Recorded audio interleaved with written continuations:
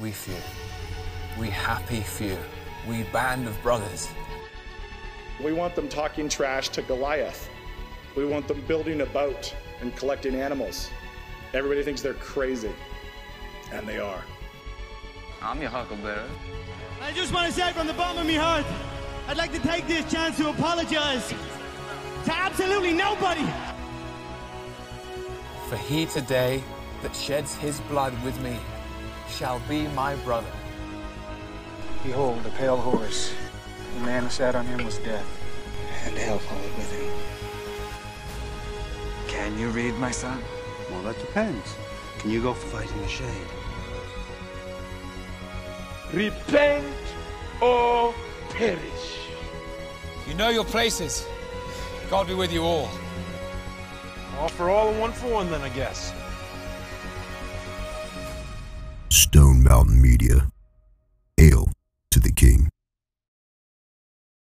Welcome back to another episode of Stone Mountain Media. This is Dave. I'm here with Sean. Say hey, Sean. Hey.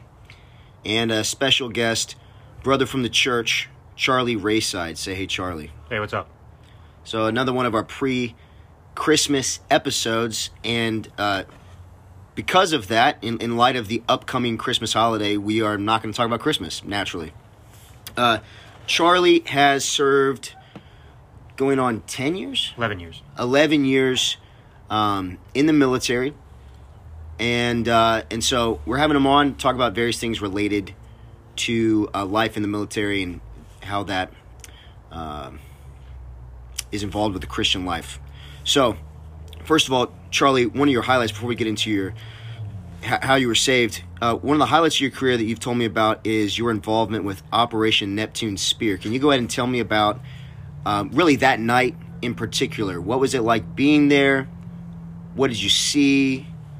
What is still like fresh on your memory? Tell us about that. First, I have to. Can I swear? Not anything like grotesque, but yeah. Go ahead. Okay, so obviously every good story about an operation starts out with no shit. There I was. Alone, afraid. I conquered my fear, though. So anyway, we were planning for the mission, and then I woke up, and none of this actually happened. So it wasn't part of Neptune Spear. We were planning for the mission, and they were like, Charlie, what are you doing here? Yeah, that's actually probably more accurate. Hey, come on, guys, let's do this. Yeah. Anybody that knows me in the military would say, yep, that's probably is more accurate to what would happen. So, okay, Charlie, you're a Christian? Yes. How'd you become a Christian? So, I became a Christian by the providence of God, raising me in a good Christian home. Ish. It was a Christian home. My parents are saved for sure. We just went to a Pentecostal church growing up because the Lord told them to stay at the church instead of going to the Calvinist church down the road. Well, that's a done deal then. Yeah, naturally. So super faithful there. They listen to the Holy Spirit. Spirit-led, brother. Yep, Spirit-led. But I have great parents, and at least they raised me with a basic understanding of the gospel and some foundation and understanding of the law of God. Anyway, I wasn't saved until probably 30. I would say summer of 2015 is when I probably got saved.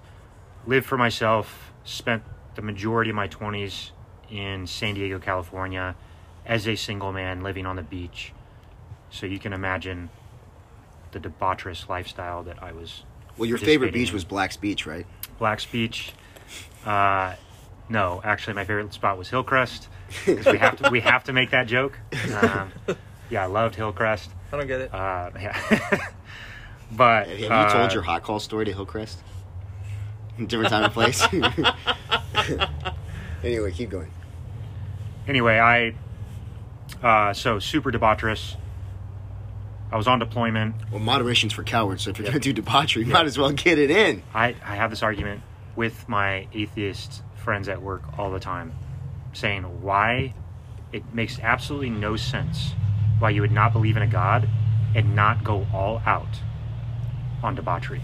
Yeah, it's so bizarre to me. There was I think he was a sophomore at SDSU, and he thought that Jesus likely had risen from the grave. He wasn't really sure.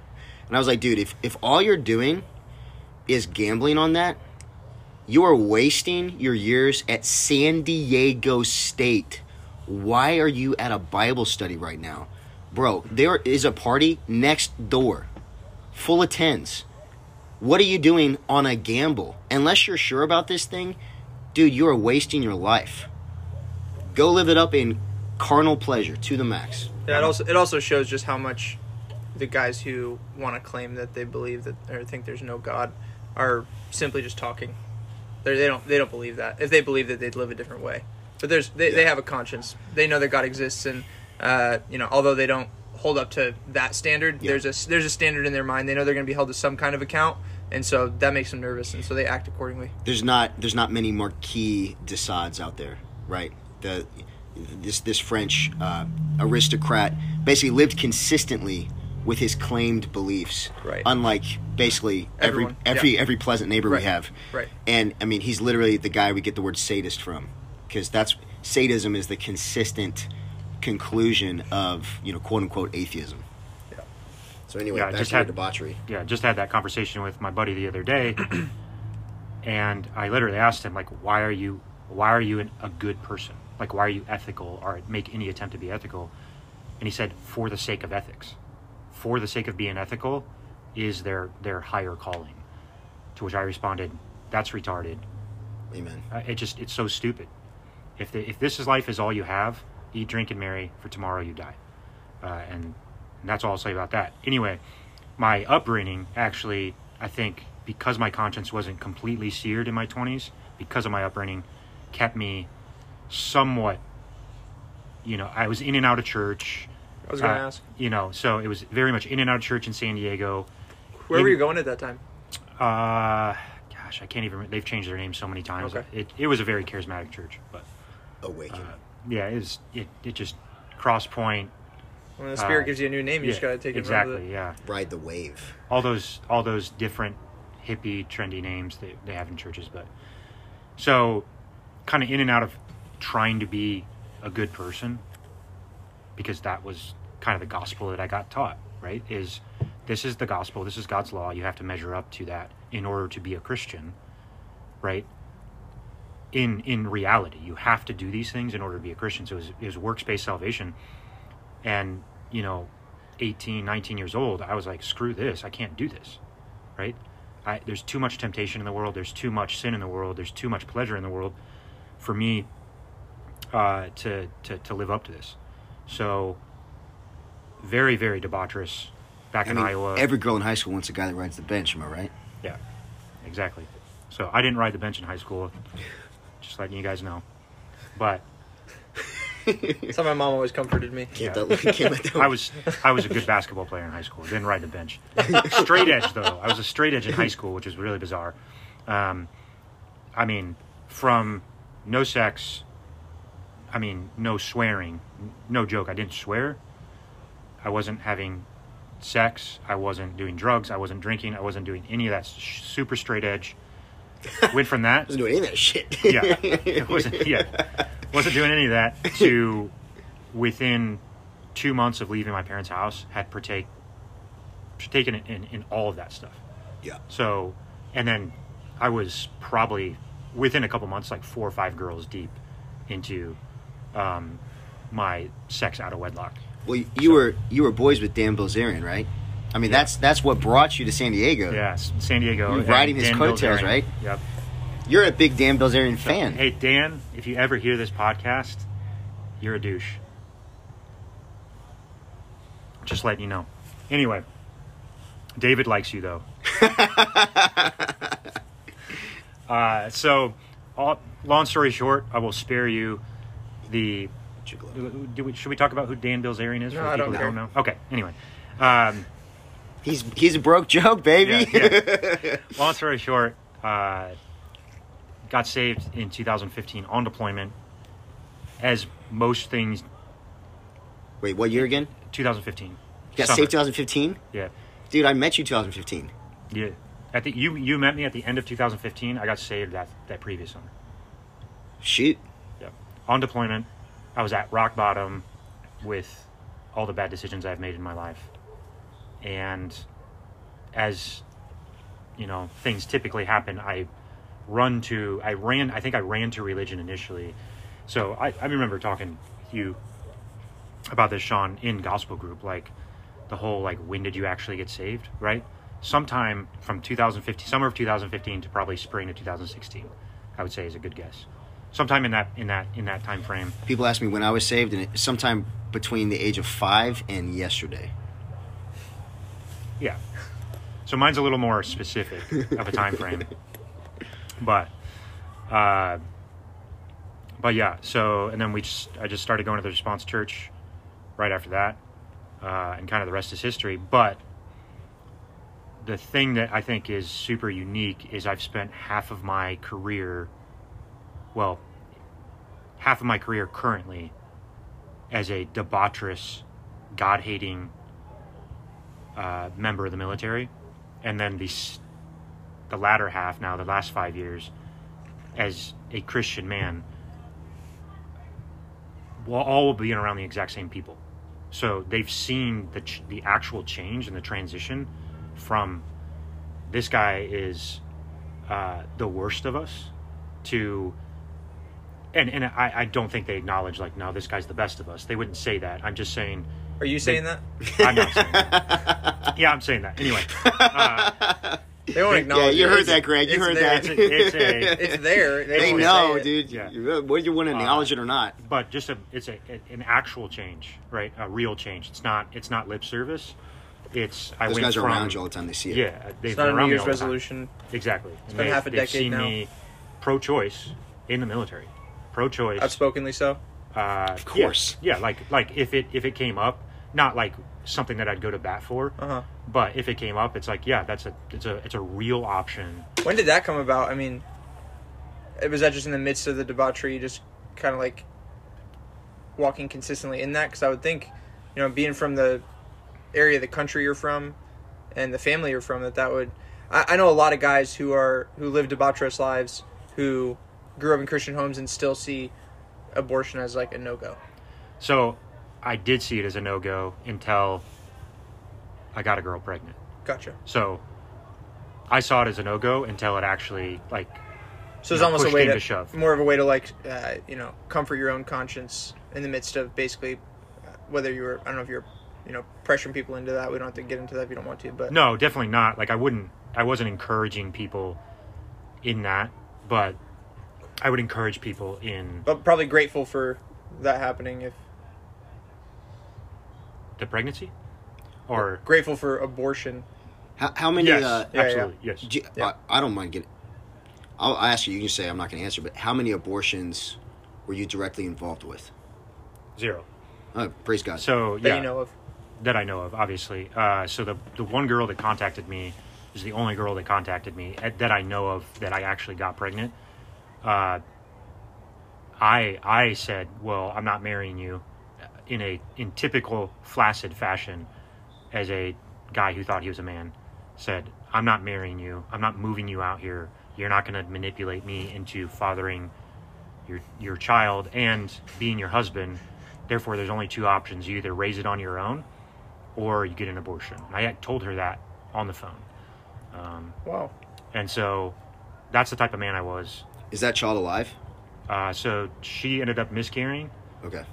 Which, who knows if she was just blowing smoke to get attention or not. I'm just assuming that she was telling the truth. Yep. And whether she was telling the truth or not is kind of a moot point. Right. It's more about the response that I gave, which is I wouldn't even say a typical response of pagans in a lot of contexts. I know pagan men that would have responded much better, better than that, with no upbringing in a Christian home, that would have responded by saying, "All right, we'll figure this out," or whatever. Yeah, well, just a general principle. It is a Christian principle, but there's plenty of men who are good in that category, teaching their sons that men take responsibility. So if that's like an operational baseline, and you grow up with that being a non-negotiable, you don't have to be a Christian to have the common grace from God to recognize, I did something. There's consequences for that thing, and I need to do something in light of that. So yeah, I think the hedonistic ideology, especially in San Diego, because you're always on vacation, is so prevalent out here that that hedonism, especially when you adopt that as an ideology, it demands that you reject the consequences of your actions. Sure. Because it's all about... It's 0% responsible. You can't allow for responsibility to interrupt your hedonistic pursuit. Right. Which is why it's really stupid to talk about Christian hedonism as an aside, because it kind of necessarily drives the conversation away from duty. But that's an aside. Yeah. I'm blessed.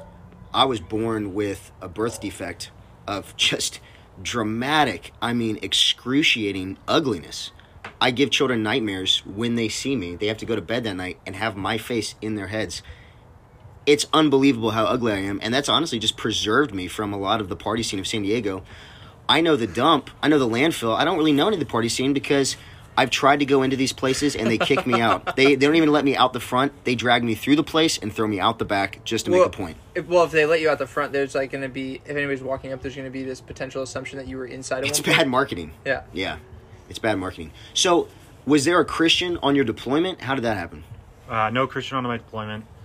At the time, it was a little more charismatic of an experience on deployment than I think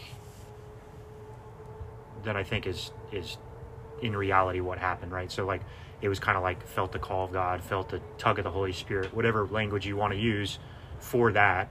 Sure. I started reading scripture on deployment. It's so charismatic, dude. I don't have any room for that in my soteriology. You started reading the Bible in response to the tug of the Holy Spirit? Yeah, it was more of like felt as though like audible voice type of. Oh, gotcha. You know what I mean? Gotcha. Yeah, it was just more. It was more obvious, and what did you think that audible voice said? Just to read the Bible. Yeah, asshole. just like be a Christian or like come back to the faith or whatever it was. Yeah. Looking back on it, because honestly, dude, like even that, I really don't have much of a problem with. I mean, that labels is where sometimes it gets interesting. People want to talk about new revelation. Obviously, I'm not a proponent of that, but for a guy who I know your upbringing pretty well. I know how much you memorize scripture, and whatever the quote was that kind of came to you in that moment, chances are it had a lot of similarities to a verse in the Bible. There's plenty of verses in the Bible that talk about keeping the faith, not straying away, those kind of things. And so it makes total sense to me that in a moment of desperation, God would, by His Spirit, bring something like that to mind for you, and it feel like a supernatural experience because there's something supernatural happening there. Yeah, and certainly looking back on it, I realize that I distinctly remember Hosea 2 and 3 being brought to mind in that time. That's so charismatic. And just like the horror in the wilderness, right? And I distinctly remember those verses being brought to mind, and it's sitting down and reading that, and knowing that I had played the whore, whether I was, an apostate or a newly, quote unquote, newly saved man at that time. I knew that I had played the whore because I knew the truth, right? At least at some level. Because were you pedo baptized, or were you? No, we were credo. Yeah. So were you not baptized until in San Diego 2015, or were you baptized at some point as a child? I think I went when I was like 10 or 11. Yeah, I got baptized when I was like 10 or 11. But like Sean said, I memorized a third of the New Testament, 9 books of the Bible. Did you know what you were doing at 10? I think I did. Were you exercising your will then? Yeah, I was definitely exercising my will, but it's always tricky. Again, like I knew so much scripture, but I would tell you, and maybe I'm just not remembering things. I have a pretty good memory. Hence the 9 books. Hence the 9 books, right? So I don't remember hearing the gospel until I got to the Response Church. Like legitimately, I felt like that was the first time I actually heard the gospel. So. And so you have wonderfully symmetrical halves of experience in the military, non-Christian, Christian, and then probably, hopefully, different even motivations for being in the military, right? So you join the military on one set of motivations. You're now still in the military on presumably another set of motivations. Can you compare and contrast your different experiences for motivations for being in, experiences being in from those two different worlds, two different kingdoms, to kingdom theology? Yeah, so I'll make a blanket statement, and this does not apply to everyone in the military, especially in my community. So any special forces, special operations. Is that your community? Yeah, gotcha. Guys from, Army, Marines, Navy, it doesn't matter what branch you're in. Overwhelmingly, the motivation to be that is insecurity in your masculinity. So it's, I want to prove I'm a man. I want to go blow things up, shoot guns, kill bad guys, drive big trucks, get tattoos, drink, and have as much sex with as many women as I possibly can, right? All classic signs of I'm just insecure in my manhood, right? And I don't understand what it means to be a man. And I think it's distinctly that until it's not distinctly that. So it needs to be distinctly something else. Otherwise, it's going to be, the motivation is going to be proving your masculinity. Is that just because it's such a widespread pool? It's kind of the shared thing going on, and so it's just easy to just flow that way? Well, think about a man that acts like an A-type, but is beta in reality, because of the way he treats women, because of the way he views work, because of the way he views life, but is A-type in his actions and his speech. The only motivation to do something like that, like this, is insecurity in who you are. So you don't feel adequate. It's the same reason guys, like you, that are short and tiny and small, drive big trucks, right? I do have small hands. Yeah. And not you specifically, but I'm just saying you in general. I do have small hands. David specifically drives a truck because he's compensating. But it's a 3500. It's a long bed because I have small hands. Yeah. But it's just that very stereotypical approach to masculinity is I'm going to prove I'm a man by doing the things that appear to be masculine, that are actually masculine in their context, in a proper context. And to that, now motivation is key. If you strip motivation, there are certain behaviors and even there's certain looks that are more masculine and so better, right? And so, but people can still have jacked up motivations when they're pursuing better things. And basically, when you're not moored in a fear of God and a submission to the lordship of Christ, you're going to pervert all these better things. But, it's better for a guy to drive a truck than a Prius because you can actually assume more responsibility with a truck than a Prius. And if masculinity is this pursuing of grabbing as much responsibility in life as possible for the good of others, a truck is a tool to let you do that. And clothing, based on different cultural things, signifies, whether you're a poofter or not, right? So, if I was wearing the clothing of girls, it wouldn't matter how much I professed a confidence in my masculinity. I'm still dressing like a poofter. But, none of these guys, few of these guys who are just rocking it on a lot of the competency areas, right? Shooting, diving, feats of strength, all this stuff in your community. They're not doing any of that in service to Christ. And so it ends up neutering things that ought to be marvelously virile down through the ages. Right. Yeah.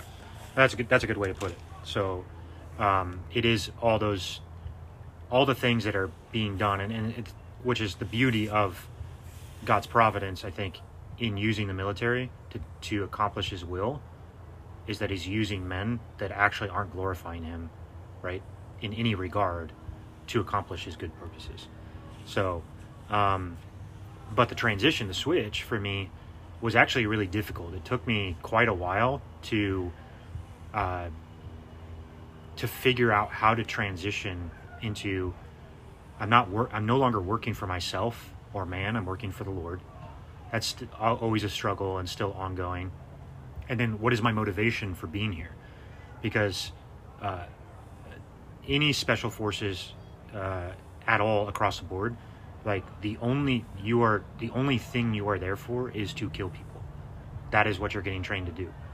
You're not there to fill a desk job, right? So there's tons of desk jobs in the military. There's tons of non-combatant positions in the military. And those are for the women. Am I right? Yeah, am I right? So we'll get into that in a second. But there's tons of non-combatant positions in the military that exist. So you could have a man in the military that's truly masculine, that doesn't necessarily want to be on the front lines of the war, right? Obviously, depending on the circumstance. But for my community, it is distinctly to kill, and that's, I mean, they train you to be a killing machine, right?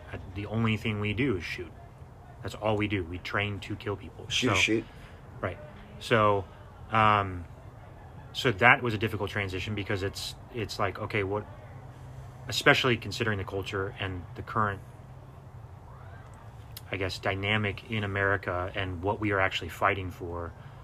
And it's a little crude to say like things like war for oil or whatever, but in a real sense, you can make a strong argument that there has been not a lot of just war going on over the last 20 to 30 years. Well, yeah, at some point, I don't want to interrupt your train, but at some point, circle back, and I want your opinion on every war America's been involved in since World War II.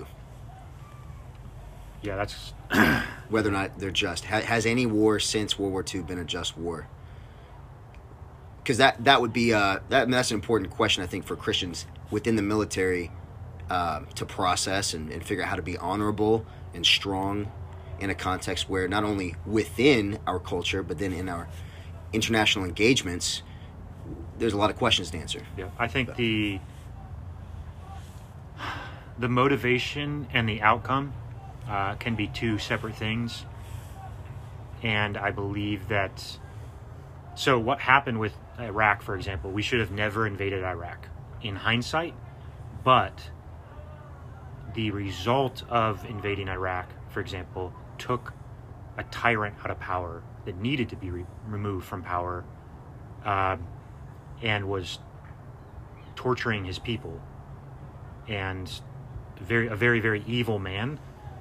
At the same time, it produced such instability in the region that it got us into many more conflicts than we wanted to be a part of and should be a part of, and took a region that he had under his thumb and under control, more or less, so that the ISIS, Taliban, like all those groups, those terrorist groups, they weren't springing up in ways that they sprung up post his death, because he kept all that stuff in check. So it's just basically we traded one particularly evil man and cruel man for a bunch of small evil and cruel men and groups. Would you say that was an inevitability in light of the context on the front end that should have been seen? Or do you want to argue against that?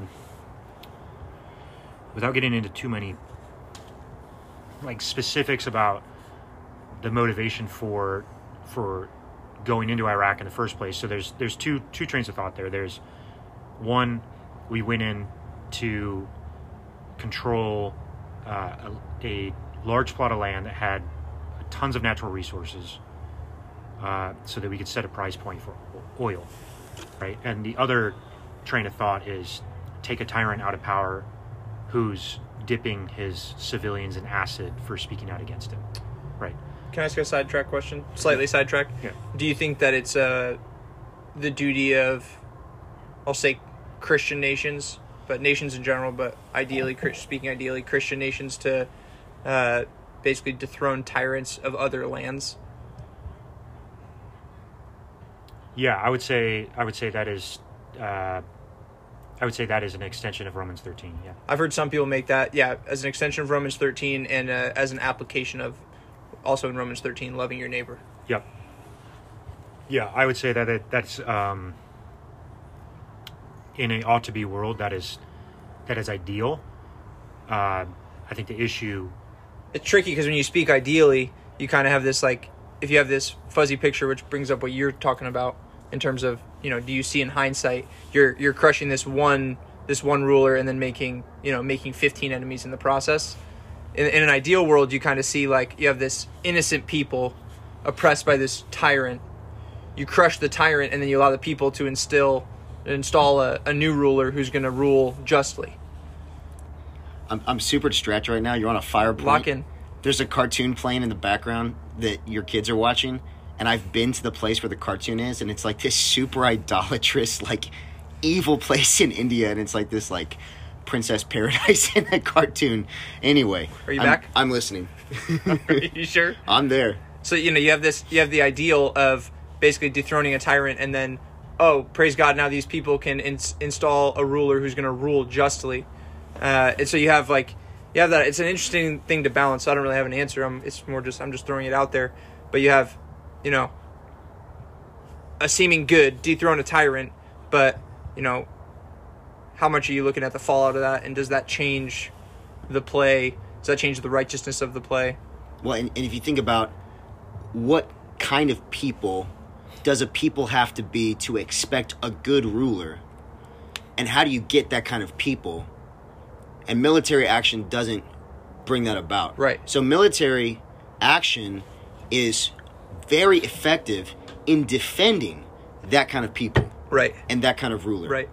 And then opposing and acting against the other kinds of people that want to crush that. Right. So you have whenever you have a righteous people and a righteous ruler, there are going to be unrighteous people, unrighteous rulers that want to be enemies of that, and the military is a perfect weapon to fight against that. But if you have a culture that's established on the worship of false gods, and therefore an idolatrous, wicked culture, quote unquote defending them, right, taking out their tyrant, what else are they going to raise up?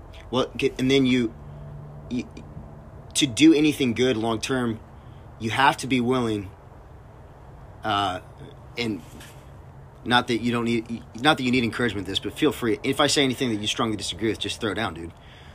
Bush never had the willingness to do what was necessary to secure anything. First of all, Bush didn't know what righteousness was, nor did he have the willingness, the stones, to go all the way to ensure righteousness, let's say, in a place like Iraq. Because at the end of the day, if you want to do it like that, when the people are not themselves united in a fear of the Lord, which again, it's not like America was at the time either.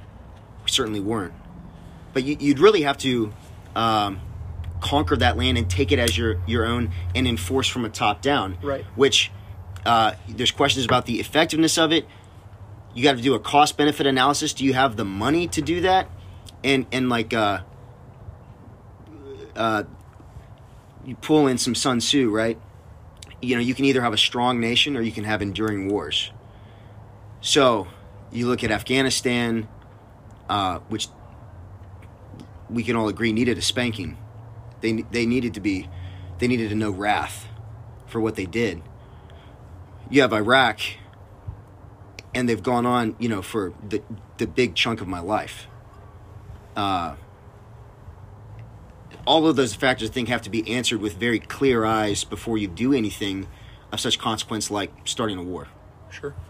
And I don't want to say we started the war in Afghanistan. They started it. We didn't finish it. We still have a 9/11 mosque in San Diego. Allahu Akbar. So, but anyway. I think there's certainly legitimacy to the question of dethroning a tyrant and 10 tyrants taking its place, right? I do think... Like demons. Yeah. Remove one demon and 7 demons come take the room. So I do think, though, that you can make... Hashtag Jerusalem. Revelations. You can make a the legitimate, poems. You can make a legitimate argument, though, that so I'll use the GOP as an example of why we shouldn't think a certain way. So the GOP for the last 60 years now has been using language like lawn game and we'll get the next one, that type of stuff. All the while the culture has been moving further and further left and further away from God's moral law. So I'm not a fan of losing the battle in order to win the war, right? Or like giving up ground so that you can gain ground somewhere else later. I think taking the hill that's in front of you, smashing the enemy that's in front of you, and dealing with the consequences afterwards and regrouping and saying, all right, now we have this to deal with. So it's the same, it would be the same as if, because what happened in Iraq, it could have happened a different way. There's a possibility that it could have happened a different way. Sure. So Saddam gets out of power, and all of a sudden all these, God-fearing, Chaldeans are raised up to govern and rule Iraq, and Iraq's a strong, independent democracy. Yeah. Free market. Been nice if we had backed them. Yeah. Yeah. So, and they're actually ruling the power in the region, and it's completely stable. Instead, they're just our neighbors. Yeah, exactly. Out here in East County. Yeah, exactly.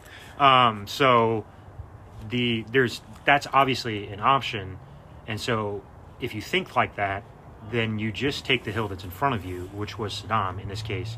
You take Saddam because Saddam needed to die. He needed to be removed from power.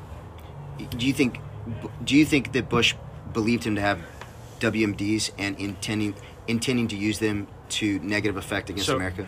Obviously nobody knows, right? Yeah, just shooting for your opinion. Just purely opinion based.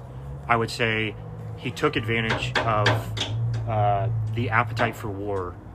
Yeah. In that context, I really do think it was twofold. I think it's short-sighted to say it was only a war for oil in the region, or because that's a very dominant landmass in the region and very centralized. There's ports, there's there's all sorts of considerations there.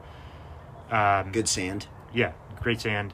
Wonderful goats, supple. Yep. But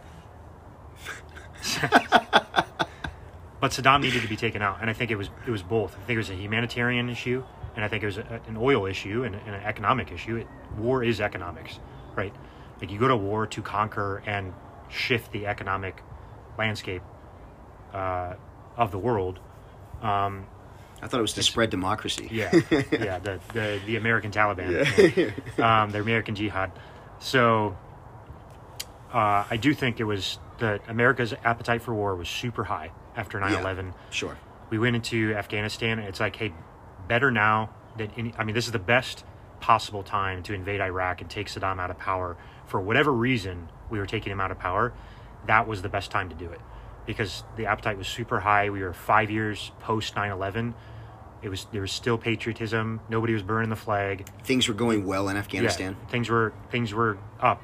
Well, more or less in Afghanistan, things were going well. Yes, but to your point, Bush's refusal to actually end things, and he just prolonged a war that didn't need to be prolonged. Like, I remember watching a 60 Minutes documentary on this ex-CIA officer who was talking about post 9/11 and everything that happened in the 2 weeks post 9/11, saying that they had so many spies and moles in Al-Qaeda that on September 19th, 2001, the network had effectively been destroyed, and Al-Qaeda was no longer a corporate network. It was a bunch of people running scared, scattering to the wind. We're talking literally 7-8 days after 9/11 happened. They destroyed the network. And the next 10 years was us chasing people, around the mountains, Now, but not running while chasing them, because running's for cowards. Running is for cowards. Yes, cardio is for cowards, indeed. But again, I think David thought we were doing cardio this morning because our sets weren't 5 minutes apart. But. Yeah, our sets were 30 seconds in between sets. If that's not cardio, I don't know what is. To be clear, Sean and I did like 5 reps of warm up. David gets under the bar, does 30 reps. Yeah, you made that cardio. 30 reps. No one told me what we were doing. I saw weight, and I was not going to be outdone on reps, okay? Again, I have small hands, people. 30 reps. Small hands, great glutes. That's small David. hands, big heart. Yeah. Fantastic glutes. You know how many Heart of Gold awards I got in team sports? Never any, accomplishment, but, man, I had a decent heart when I was failing. But, yeah, all that being said, I think it's good. It's good and right to take the tyrant in front of you. Take down the just because David, if the consequence of David slaying Goliath was 10 more Goliaths in his place, it doesn't make it wrong for David to slay Goliath. But the key there is that Goliath was particularly against Jehovah, David, Jehovah's people, which is, so I think it is important in light of limited resources, not having, 1,000 hills and the cattle thereon like God, to be selective in which monsters you go after. Because basically everywhere in the world that's not yet subdued to Christ, and unfortunately at this time, even places that had once been subdued, you see new monsters rising up, like Gavin Newsom, like every leader in the EU, except for the ruler of Hungary and the leader of Poland. Big shout out to you guys. And we just don't have the resource to go at all of them. And so I think it is good to have the selective metric being, is this guy actually a threat to us? Yeah, and I think... though that is a point of debate that, Sean, you brought that up, because it's... Yeah.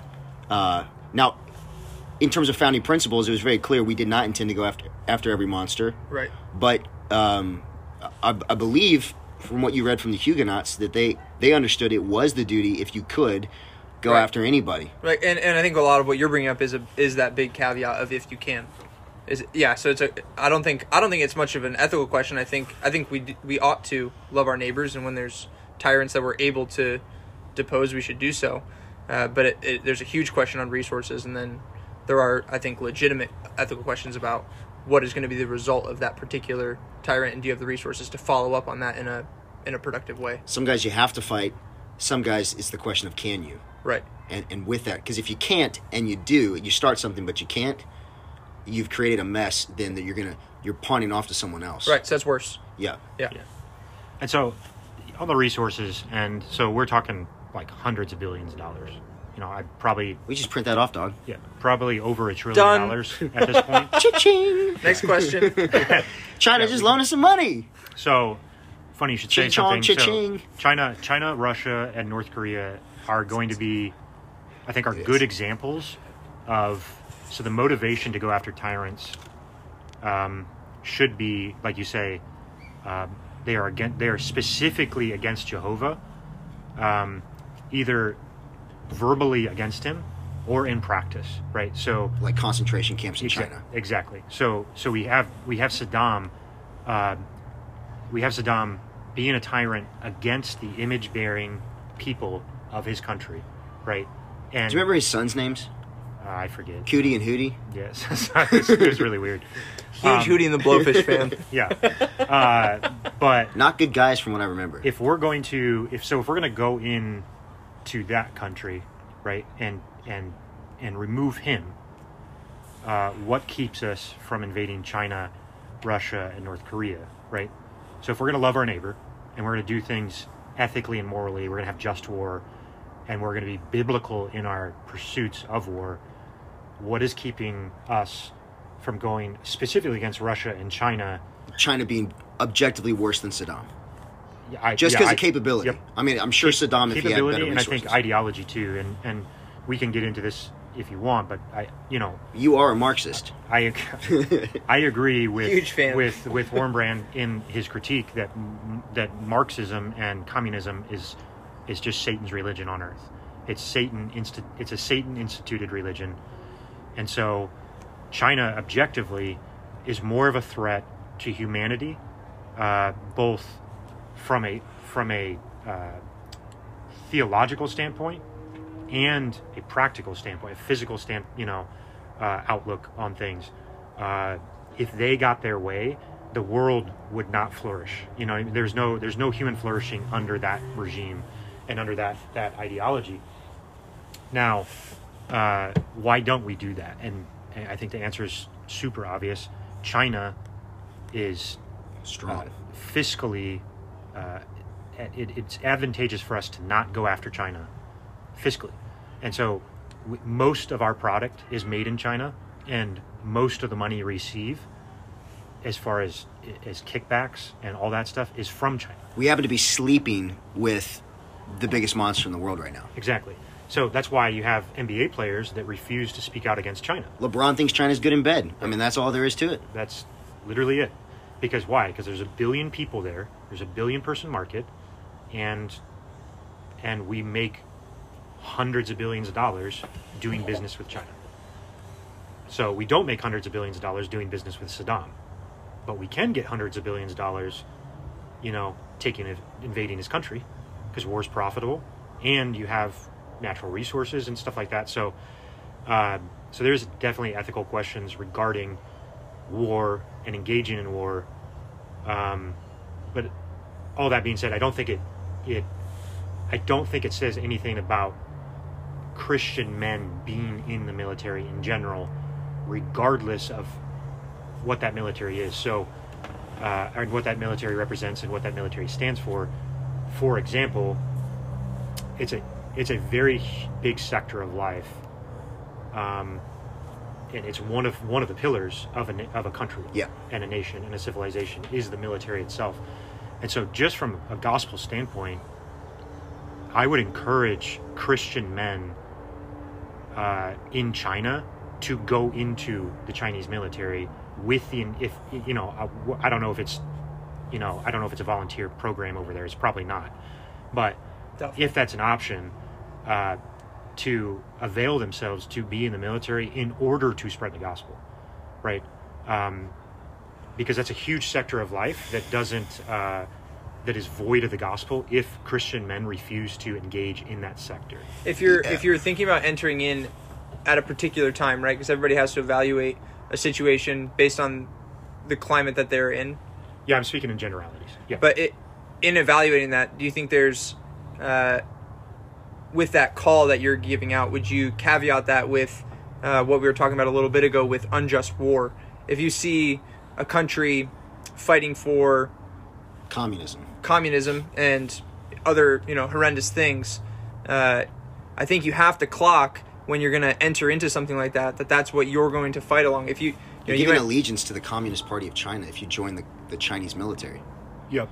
And so that is because I would think there could come a point for you where you would feel the need to get out, depending on what you had to fight for. When you're looking through your sights, that enemy represents something, and you represent something. And if you start to represent something that God abhors, I don't think you can pull that trigger. Correct. So, an example might be if things go the way they're going, and let's say 100 years from now, the military in America is officially effeminate and is now going after Christians, for example. 100 years from now? Yeah. Well, yeah. Let's say we're going after Christians, right? As in the military. Obviously, a Christian cannot engage in that type of behavior. Something that's flat, just very obviously against something. And so, the Chinese example is a great example. The example I gave is a great example because of the other end of the spectrum. So you do have to weigh, okay, I'm going to infiltrate, be cunning, cunning as serpents, right, innocent as doves. I'm going to, again, to quote Sun Tzu, warfare is deception, right? It is about deceiving the enemy. And Christians being cunning and deceitful in that way in order to infiltrate the military, I think is good and right. But at the same time, there's the consideration of fighting for Satan. Yeah, you're putting on Satan's uniform. Right. Now, I mean, so it's a tactical question of how do you deploy that deception to take down the Communist Party of China, and we'll get back to the American military after the break. But just on this Chinese point, you can go after the Communist Party of China, like Pastor Wang Yi, starting what institutions you can, like Christian schools, preaching the gospel from the pulpit, knowing that eventually you're going to end up in a labor camp. I think it'd be good and right, though probably it would end in your death, but good and right for Chinese men to band together and, engage in sabotage and guerrilla warfare from within their own country. And I would probably advocate those two causes prior to putting on Satan's uniform, because unless you've got like some sick hacking skills and you're not going to be caught on week one, because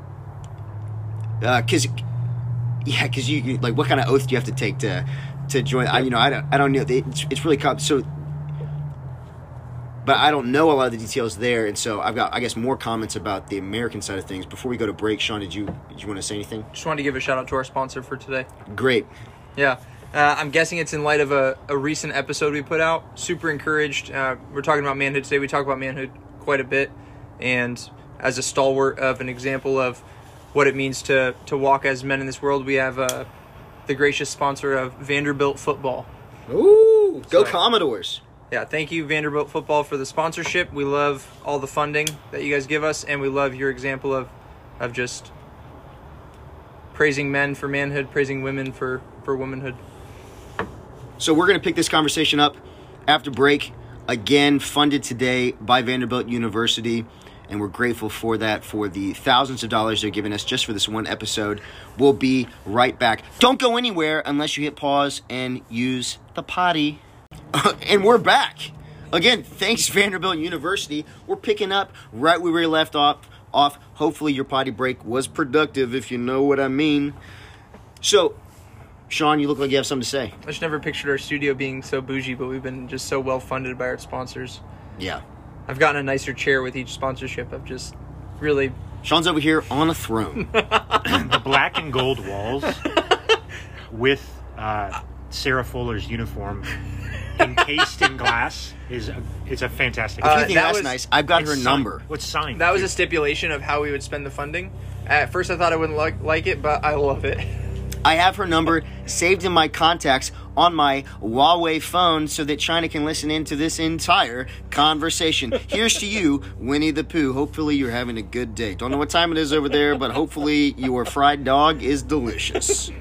Okay, so I want to talk to you, Charlie, about... So a lot of times we've talked about how instead of the church being salt and light in the various states, how it's actually in a phase, blanket statement by and large, of being affected by, perverted by the culture, a paganizing culture. And we've gone into specifics in other episodes, but I want to talk to you as a guy in the military. How do you see the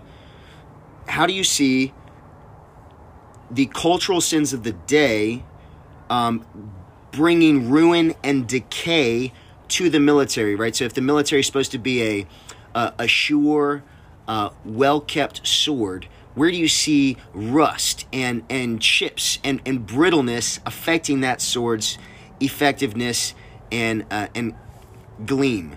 And so I guess I'll highlight one, and you can run with this in a number of ways, but where do you see pride affecting your community, actually making you guys less effective at what you ought to be doing? Where do you see pride? And you don't have to be exhaustive, because I'll talk about other things, namely, the sexual sins of the day. How do you see that? Princess Warrior! Yeah. Well, that's, I mean, that's actually an interesting word.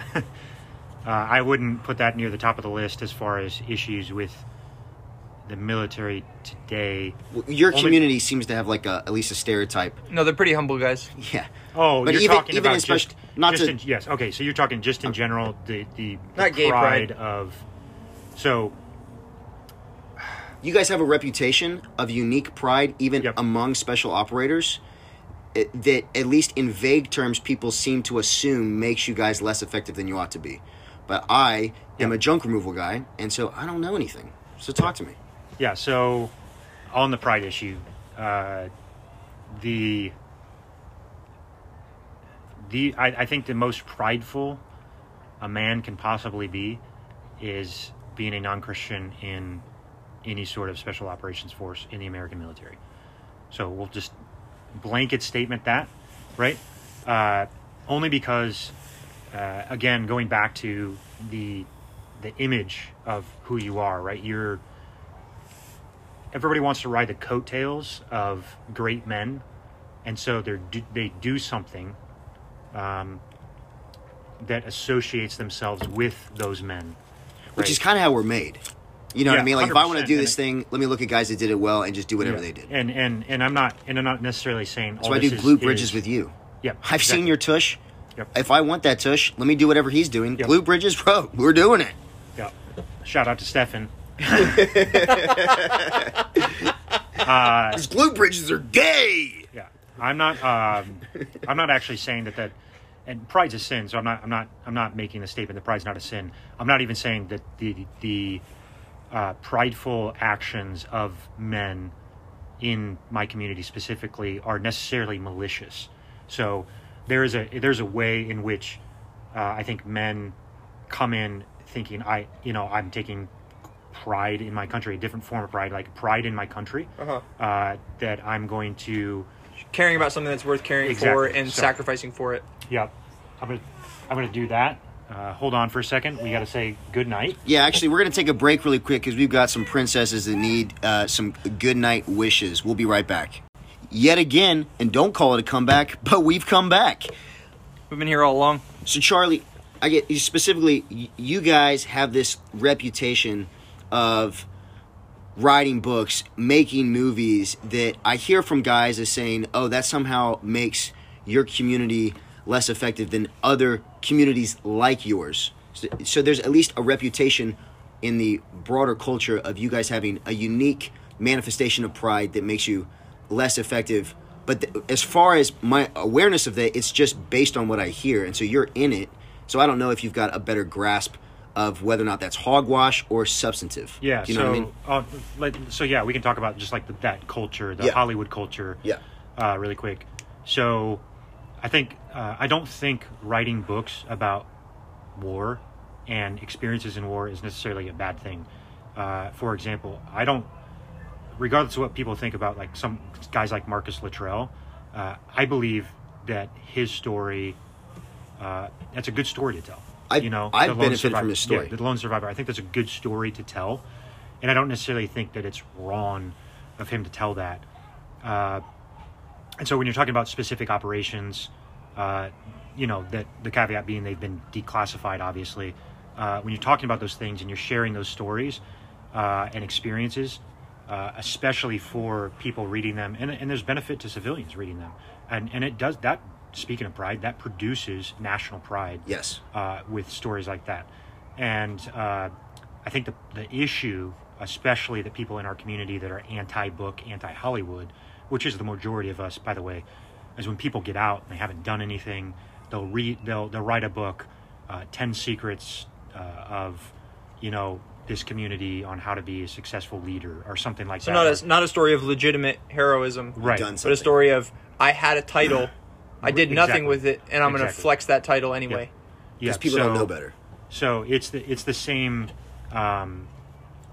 It's the same kind of idea that, like, let's say you were on the police force for 1 year, right? And you got out and said, you wrote a book on how to be the best cop. Here's the ins and outs of police work. Exactly. I've been here for a year. Exactly. And you were a desk jockey the whole time. Yeah. I was on light duty, but... Or you were a bailiff, yeah. I knew a guy. Yeah. So... Or I'm going to talk about all the competency of women in the police, but I was on light duty the whole time because I kept getting hip injuries. Yeah. Yeah, we specifically we specifically had a slogan, just like in general, in Special Operations Forces, saying just like the quiet professional, right? And so just doing your work. People take pride in. Yeah, and doing your work, doing your duty, and going home and not bragging about it, not being braggadocious. I remember one of my bosses, when I was a new guy in the community, saying, "Hey, when you're out at Short Club on Friday night, those aren't your chicks you're picking up. Short Club, those are mine." Like a blending of worlds. That's like my brothers, like the guys I fought with. We earned that. We earned the right for you to pick up chicks because of your title. You know what I mean? And I think there's something to be said about that. And I think that's the issue is that you're riding the coattails of men that have actually done the work, and it's kind of the man in the arena, right? It's in this case, it's not the critic. It's the guy going in the arena after the gladiators have left, and just saying, "Hey, I was in the arena too." Are you not entertained? Yeah, exactly. Like dude, everyone's gone home. Yeah, I was in the arena too. And it's like, yeah, but nobody's fighting. Like just because you're standing in the arena doesn't mean that you've actually done anything. Mm-hmm. And just because you have dirt on your face from the Colosseum doesn't mean that you're a gladiator. Because you actually have to engage in the battle. And so there's a lot of that in the community and a lot of books about that, right? So post actual wartime, 2006 Iraq, 2001 Afghanistan, post that is guys doing the 12 rules for success from my community, my time in my community, but they've really gone to, gone overseas to Europe and snowboarded for 6 months. Hey, Charlie, this neighbor's dog is being really rude, interrupting us. Can you go shoot that dog really quick? Come back. Yeah. Thanks, man. While Charlie's taking care of that, and he has a silencer, so you're not going to hear it on the podcast. Sean, you had a story about these dynamics? Yeah, I was going to save it till we're getting more into kind of female roles, but if we want to transition to that. Okay, well, real quick. So, again, Charlie's well trained. We spent millions of dollars, taxpayer money, to train him to kill dogs very effectively, very quickly. So he's already back. Transition away from talking about some dynamics of pride. Obviously, there's a lot of sexual sin and sexual lies being propagandized in the culture that's affecting military communities across the branches. I mean, even the Marine Corps are now putting women who are not qualified in officer roles and even in infantry roles.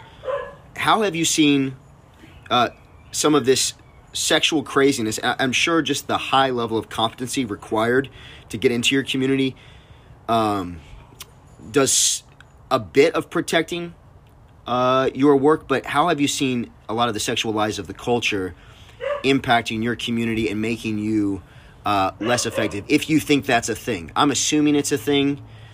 I'd want to argue it's a thing, but I'm going to cede that to the expert.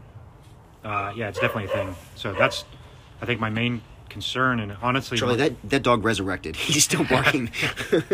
That's honestly my main consideration in whether or not I stay in this job and stay in this community. And to Doug Wilson's point, a nation that lets their women fight wars for them is no longer a nation worth protecting, no longer a nation worth serving. The trick here is when is too far. You know what I mean? Like, yeah, it takes a lot of wisdom. Yeah. And so there is not actually any women on the front lines shooting their guns at this moment, right? The option is there. The ability for women to get into combat roles in the military is there and has been there for years now.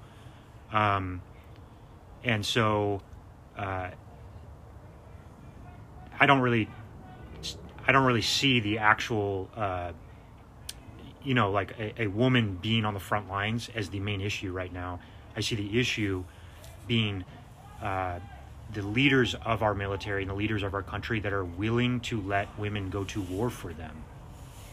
Not even just willing, but pushing it as a moral good. Yeah, pushing it as a moral good. So effeminacy produces effeminacy. And so if you're willing to let women fight your wars, you are, consequentially, you are a effeminate man. Right, and is that guy going to be your pattern? Yeah, exactly. You trust that guy orchestrating a campaign for you? I wouldn't. Right, exactly. And that's your life. The real question. I don't really care about his currently. life. I care about your life. Right. Yep. Yeah, the flaccidness of effeminacy doesn't produce much by its nature, but it does produce more effeminacy. Yeah. And so that's the real question right now. It's not whether or not I'm going to have a woman. Does your husband have a uniquely soft? I'm not. The question is not whether or not I'm going to have a woman on my right or left shooting a gun next to me. Well, if it's a guy that's a woman, does it count? Yeah, we'll get into that. Please do. The question is the leaders. He can still shoot good. Yeah, the leaders that are actually letting this happen. He still likes girls. He just is one. So, I think that's the battle that I'm dealing with right now. Is just the question of do I want these men leading me? Do I trust these men to lead me? And the obvious answer is, well, no. You can't trust men that are hiding behind skirts to fight your battles for you. And, my guess, it could go one or two ways, right? So you could, if another war kicks off, a real war, there's a legitimate possibility that all this PC stuff goes to the wayside and it's like, hey, I'll stop. We're actually going to be men again.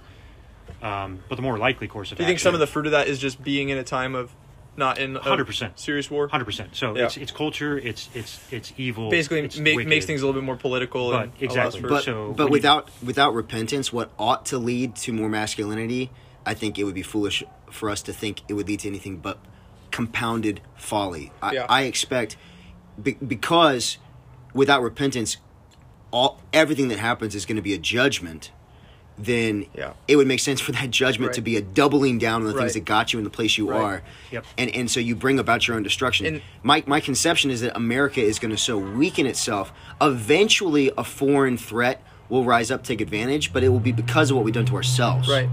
Because the ideal is you're training up this military that's just a machine, right? If you're gonna be in the context of having this large standing army, which we are, that's a different conversation. But if you have that, the ideal is this is a machine, and if you awaken the bear, that's a problem. But if you're going to start trying to feed women into that, you're not going to. You're right. It's folly to think that you're going to snap out of that in the moment and just get back to where you're supposed to be, and you've already spent all that time building something that's going to be destructive in and of itself. And you want to train for your action, and not expect you're going to outperform your training. Right. Yeah. And both of those things they're rooted in a similar thing, because you have the first thing we talked about in this second segment was pride, and pride's kind of an inescapable thing with these kind of guys who aren't submitted to the law of God, because you're talking about guys who are and ought to be uber competent, crazy good at what they do, but they don't see it as a gift from God. They see it as their own, what they've welled up in and of themselves, and so you can't expect anything but pride from that. And then that same culture, still not submitted to the law of God, loving the praises of men, and therefore, ceding all this folly to allowing women in, and it's going to reap folly. Am I correct in the news that I've seen that there is a man who is dressing himself and calling himself a woman who's going to be training other men in your community? Yeah. So there's a couple guys like that. A couple. Yeah. Maybe they can get together. They're out. There's a couple guys that are out. Again, no. Of the closet or the military? No. Of the military. They're out of the military. Okay. Yeah. There's not a guy in the military? There is one. Okay. Apparently one right now that's in the military. That's coming to San Diego shortly. The gay guy, is that what we're talking about? Transgender. Wow. Yeah. So what do you expect to come your from point that? though on the culture side of things, it is a consequence of our culture. Yeah. To David's point, I think I was listening to Matt Walsh last week. He summed it up really well. So Biden's. If you cite Matt Walsh, does that make you a papist? I don't know. Is that how that works? Yeah, I don't know. Yeah. I agree with him about everything. If you cite Ben Shapiro, does it make you a Jew? Yeah. So he comments I never said on it was to be safe. Biden's, a choice for Secretary of Defense, and I forget the guy's name. Forgive me, but the forgiven. Yeah, no need. Yeah, I'm just saying. Biden doesn't remember his name. Biden doesn't really know his name. So he had to keep writing it down. Can't remember where he put it. He cites that his main goal, his main objective in being Secretary of Defense as increasing diversity in the military. Well, diversity is our strength, brother. Right. So diversity is our strength. Increase diversity. Conversely, what a scary message from the guy who's supposed to be in charge of defense. Right. And that's the point. Super scary message. Not because... So regardless of what you think about that, who cares? At the end of the day, who cares how diverse your community is? As long as, especially the military, let's say specifically the military, who cares how diverse, and I'm talking about gender, I'm talking about race, who cares how diverse your military is as long as it's a well-oiled killing machine? Well, that's what someone with white privilege would say. Right. So, yes, exactly. So, conversely, China is not concerned about diversity. They're all whatsoever. Chinese. Right. They don't care. They don't care about diversity in any regard. They can look in the sun all day long. No side effects. Yeah. They care about killing, and they care about their military being a killing machine. That is the function of a military, is to be a killing machine. It is a well-oiled killing machine. And when you let the culture, this PC culture, into the one sphere of life where it shouldn't be, right? And so I, as just speaking as an American, I'm okay with every single, outside of the church, so I'm okay with every single sphere of life outside of the church and the military being affected by the PC culture, because and there's consequences to all these things, right? There's bad consequences to all these things, but those are the two areas where, as a country, just speaking as an American broadly, you cannot let those two pillars of society be infected by PC culture and the pitchfork mob. Well, yeah, military is gonna have probably one of the most damaging consequences of that outflow downstream. But all of it's going to come from the church. Yeah. We have a society that's gone further and further away from a submission to God's law, and the further you go from that, the further you're going to be from a well-ordered society, because that's going to affect everything. If you don't have a foundation, then what are you doing? Eventually, you're going to drift further and further into ungodliness. So that's just what we're producing now. So I agree. We don't want to see it. I don't want to see it anywhere. Right. But once we see it in the church, once the church stops speaking prophetically against that, we're going to see it everywhere. Yeah, it's going to work its way into everything. If the president of the Southern Baptist Convention, supposedly the largest Protestant denomination in America, is saying that he's going to go along with the transgender lie, which he is saying, well, then it's not a surprise that, in some branch of the military, even in special operations, you've got a tranny training up guys. Well, of course, the church is celebrating transgenderism. Why should we expect anything better from a military, which it's always going to be reflective of the culture that it's defending? You're never going to have a military that's not reflective of the people it's from. Mm-hmm. Those are the guys you're pulling from. Yep. Until we have robots, because technology is going to save us, because I've been listening to Joe Rogan. Nothing to worry about from militarized robots. That is our salvation. Yeah. And so some trust in chariots, but that's dumb because we've got robots. Robots, baby. I ain't never seen a robot movie. I don't know what's going to happen at the end of this story. Chariots and horses. I've got automatic machine guns on my robot. So to summarize the cultural shift, Psalm 20, baby. We have we have people alive that served under Patton, and Eisenhower. We have people alive that remember those men, Dick Winters, and guys like that. Men, that led us in battle and won the war for us on multiple fronts. And now our leaders have white fragility on their reading list. Is that their recommended reading list? Do you guys have like training you have to do with CRT, pro-gay stuff? Because I know the police do. The last one we did was 2000. Last one I did was 2016, and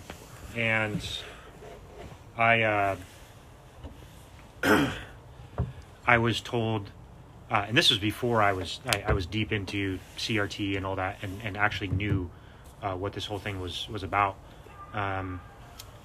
I was literally told, sit down, shut up. You're not allowed to voice your opinion. This is happening in relation to. But I don't want it. No, it's happening. It's happening. I really don't want it. Oh, it's happening to you right now. Yeah, they brought us into a room and said, this is happening. Taxpayer dollars are going to pay for surgical transitions of people in the military. And that was before I had studied any of. So I can't use steroids, but they can flip their peckers? So that was the pushback. The pushback you was... will cheer. Yeah. The pushback was... less competition for me. If a woman feels like a man in the military, she can use taxpayer dollars to become a man. The worst man among us. and therapy to do it, right? Testosterone. If a man feels like a woman, he can get estrogen injected into him and get his pecker cut off so that he can feel like a woman. But if I, as a man, feel like I'm not as manly as I should be to fight our battles, I cannot cite that as a reason to get testosterone replacement therapy. Makes sense. So that's the. What if you go into work tomorrow, identify as a woman, and say, I need to transition to be a man because I feel like a man and I need the therapy for it? That would be a little end around. That's a loophole, I think. Definitely a loophole. Not one that I'm willing to. And worth it. Yeah. not well, in one sense, yeah, dude, throw their folly in their face and get subsidized steroids while you're at it. That seems like a no-brainer. All your buddies would laugh. They would. Yeah, Charlie's been a woman the whole time. Well, it's the same. So it's kind of akin to the same thing. People were doing this for years. Men were creating domestic partnerships with other guys in the military in order to receive married BAH, which is our housing allowance. I've been doing that for years. So they were double dipping, jumping around with different military guys. Yeah. The benefits are great. Yeah. So guys were doing that for years. Working loopholes like that, but. But yeah, I look really good in a loophole. That's the last time that I experienced that type of outright, diversity training, as they call it. The key words, I think, that if anybody's listening to this podcast that's in the military that's Christian, nobody's listening, but if anybody's listening that's a Christian in the military, you need to be weary of words like diversity and equity. Because those don't mean, those words do not mean what they actually mean. So when the culture uses diversity and equity, they mean something completely different that is fundamentally anti-biblical. And to your point about leadership, so much of leadership is a courage of conviction, a clear-sightedness, an ability to weigh all the information. So you have Jimmy Carter, who knows a bunch of facts but doesn't have the ability to weigh those facts. So you have to have a man of a particular level of firmness to be able to weigh those facts with lives on the line and in the moment make the right decision. So you think of going into battle under Ari Lee or Stonewall Jackson, and those men at different times, Jeb Stuart, made mistakes that cost lives. But the trust you have in those men, as men, imperfect, so you know they're going to make mistakes, but you know what kind of men they are, and so you can trust, as an enlisted guy following those leaders, you can trust by and large the character of the men leading you, and so you can go even at risk of your own life, come what may. But in contrast, there's a guy, I can't remember his first name, but his last name is Bragg, a Confederate general, and in the Western Theater, we had lost, so the Confederacy had lost, early on lost Kentucky, and if not all, I think lost all of Tennessee pretty quickly. And there was a counter movement to retake those states, and there was a way that it really could have worked, which would have had, most of the history we have, or we think of when we think of the war between the states, is focused on Virginia because Virginia is the best state in the Union and it produces the best men in the Union. So it's naturally that we'd focus there. I'm sure it's where most New Yorkers were killed. So a really good place to focus. But if we had retaken the Western theater, it changes the game in that war. And Bragg had that opportunity, but he, so to speak, he blinked at the decisive moment. He didn't have the vision and the firmness to do what was necessary at the moment it was necessary. Hindsight is not going to do it for you when we're talking about war. He blinked, and so really the shining opportunity to retake the Western theater was lost. And downstream from that, the war for the soul of America was lost. And so, again, you think about going into battle following the kind of men like Dick Winters, or going into battle following the guys that think, diversity is the end all be all, the kind of guys that are going to, in spite of, a woman failing test after test after test, passing her above more competent men anyway, and putting her, as a logistics officer for MARSOC, just because she's a woman and you want to have the diversity stats, or pushing a woman into BUDS, or pushing a tranny into some, training rotation. Those kind of men are not trustworthy. Right? And on an amplified level, we are most likely, the fat lady has not sung in this way yet. There's a lot of fat ladies singing out there. But the fat lady has not yet sung on January 20th. But as each day passes, it's becoming more and more likely that a completely illegitimate, and I know we might have some disagreement on how far the illegitimacy goes, but my belief is that 100% illegitimate, fraudulent, potential President Joe Biden, who is a complete tool of the devil and the Democrat Party, is about to be the commander-in-chief. The guy who at the top level, at the end of the day, every military engagement needs that paper signed off by a politician. And the politician right at the top, he ain't going to be Donnie T. He's not going to be Ronald Reagan. He's not going to be Dick Eisenhower, Dwight Eisenhower. He's going to be Joe Biden. You're potentially going to be asked to follow Joe Biden. You know what I mean? Like, what a time to be in the military. Yeah, so the comfort there, if there is any, is that there's a lot of decentralized leadership in the military. And so if you can trust, like, unit commanders, and unit, senior enlisted advisors, which thankfully I do have good ones in my particular job. I know that the people directly above me are going to say no and yes to things that are good and right. And so there's encouragement there. Sure. Not on a broad level of, like I said, our generals and admirals in our Joint Chiefs of Staff, having books like White Fragility on their reading list and Rules for Radicals on their reading list as like good material, right? And like, hey, this is good. This is not like, hey, read this so that you can know thine enemy, right? Read this because we believe KGB ideology. Yeah, exactly. Like, these are those types of people. Like you said, we cannot trust these types of people. And on the election piece of it, the best defense I've heard by far for fraudulent election has never been clean in the history of mankind, ever. When there's an election, there's fraud, and there's cheating, and there's lying, and there's deceit. Not with George Washington, buddy. Yeah, and this is the most powerful nation to ever exist in the most powerful time, the most economically prosperous time in the history of the world.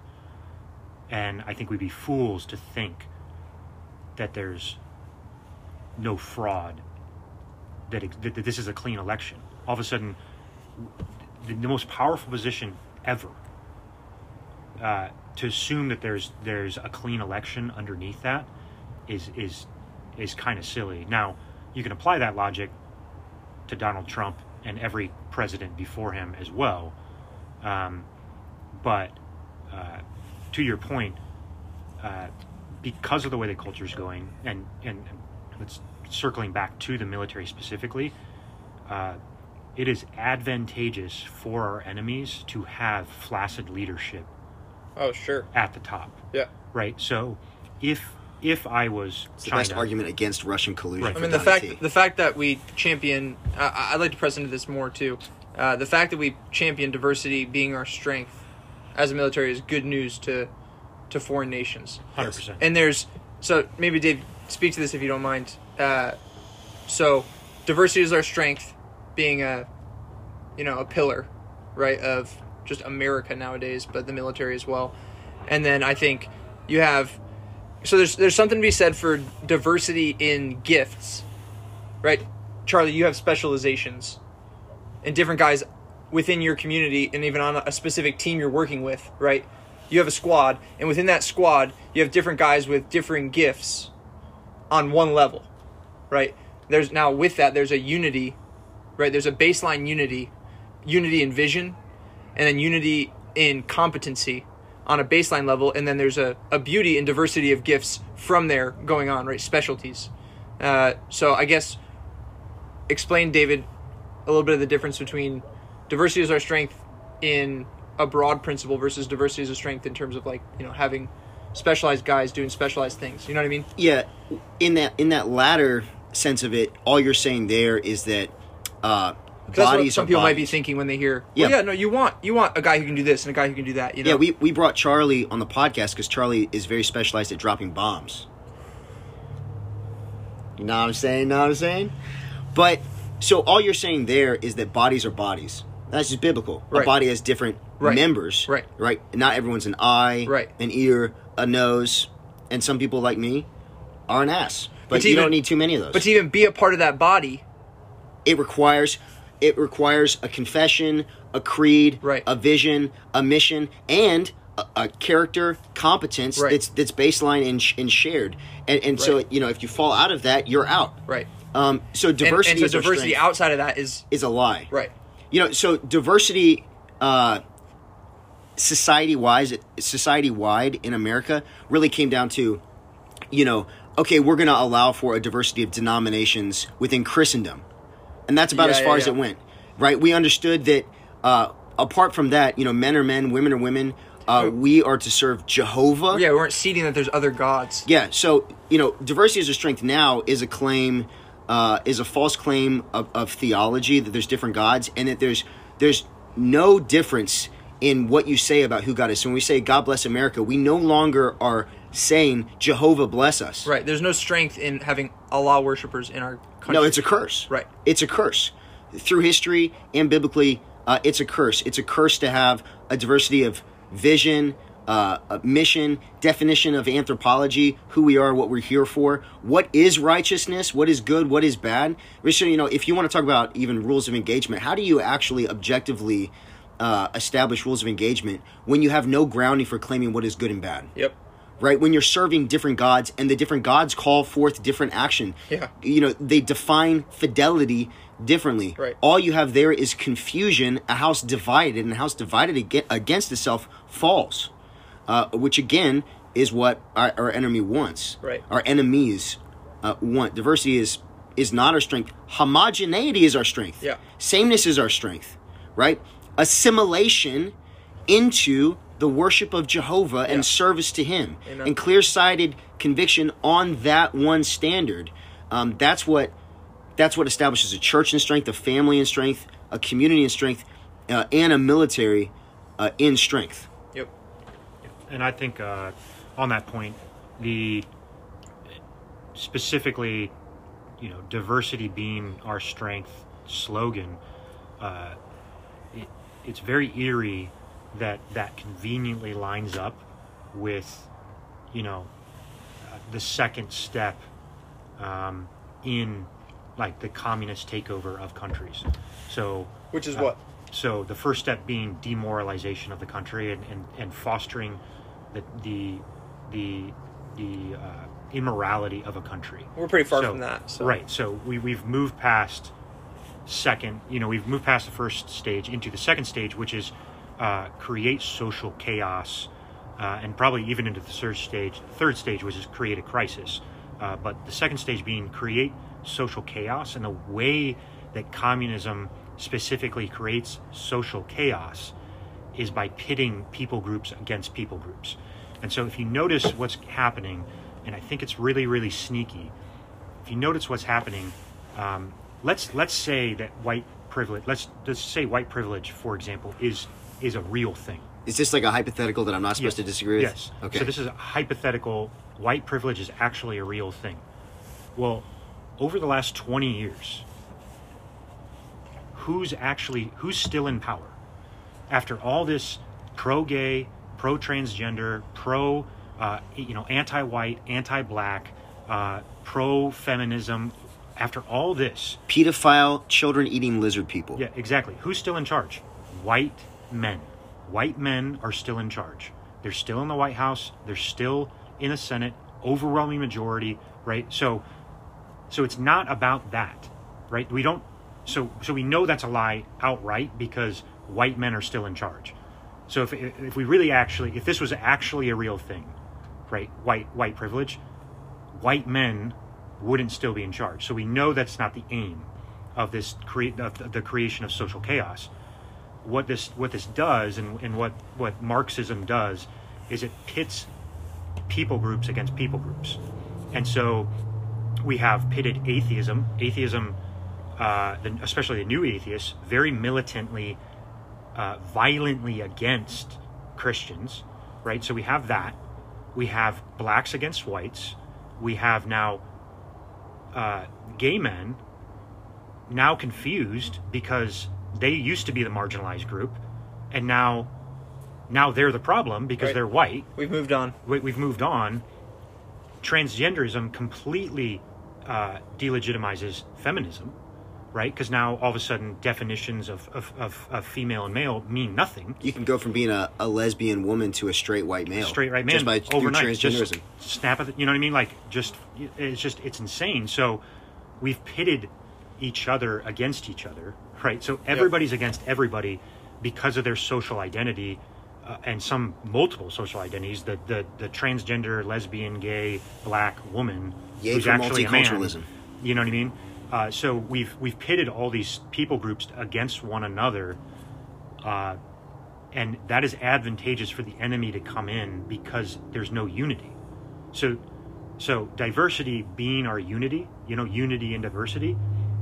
Back to your point, especially when it applies when it's infecting the military that's supposed to be defending us, supposed to be guarding against foreign enemies, is certainly it certainly points to the demise of a country, because if China invades, there's a few people groups here and there. There's not Americans anymore. There's not one people united, we the people, against a common enemy.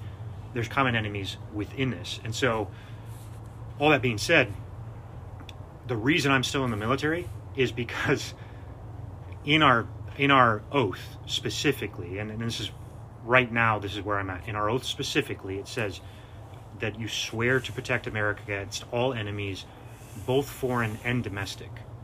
And I truly believe that our biggest enemy right now is domestic. It is it's the fostering of social chaos and social disorder that is specifically anti-biblical, against God, against his laws, and against nature, fundamentally. And so my battle is not necessarily with flesh and blood in the military right now, because we're not fighting wars. I'm fighting a war inside the military.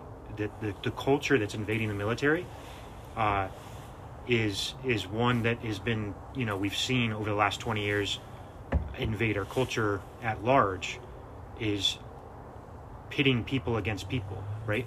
We don't even have any unity at my team. But you also don't even have chaplains that you can rely on in your... So if the way to battle... If the way you're saying you want to battle domestic enemies is through the weapons of the gospel. You don't even have the allowance for chaplains who are going to take up that cause. So what actually can be done from within that kind of beast, from within the military structure, to fight domestic enemies of the state within the military and domestic enemies of the state who are in political positions over the military? Because if you sworn an oath to protect America against domestic enemies, what are you actually doing, and what can you actually do to fight them in your current role? You know what I'm saying? Yeah. So I think the answer with that, I mean, you have a family and you're raising a family. That's one thing, but that's not a military specific thing. Right. So specifically with the military, I think the answer there is for Christian men that are currently in the military to, like we talked about, to take the hill in front of them. Right. So to take the hill in front of them with the intention of taking the bigger hill behind it. Right. So instead of getting discouraged and depressed about, the atheist and, the liberal in your workspace, attack, you know what I mean? Start gaining ground there.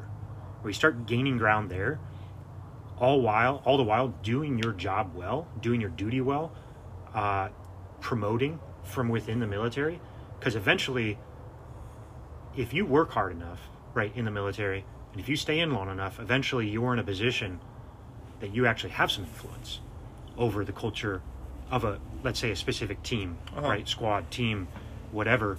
And so just imagine if some of these generals were God-fearing men right now, that, 30 years ago, they resolved to preach the gospel in season and out of season in the military and didn't let this. Just imagine if these... Are we at a place where that will, not 30 years ago, but right now, will bar you from promotion, do you think? I mean, I don't think so at this point. I think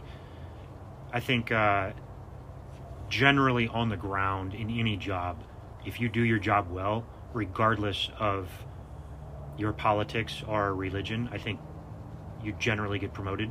I think that's still a general theme in America. I do see it going away from that, though. I do see because the culture is no longer okay with differing opinions. Yeah, let's just get yes men. They're attaching political and religious ideology to character now, and so that's the big shift that I've seen over the last 10 years. I mean, I do that as well, though.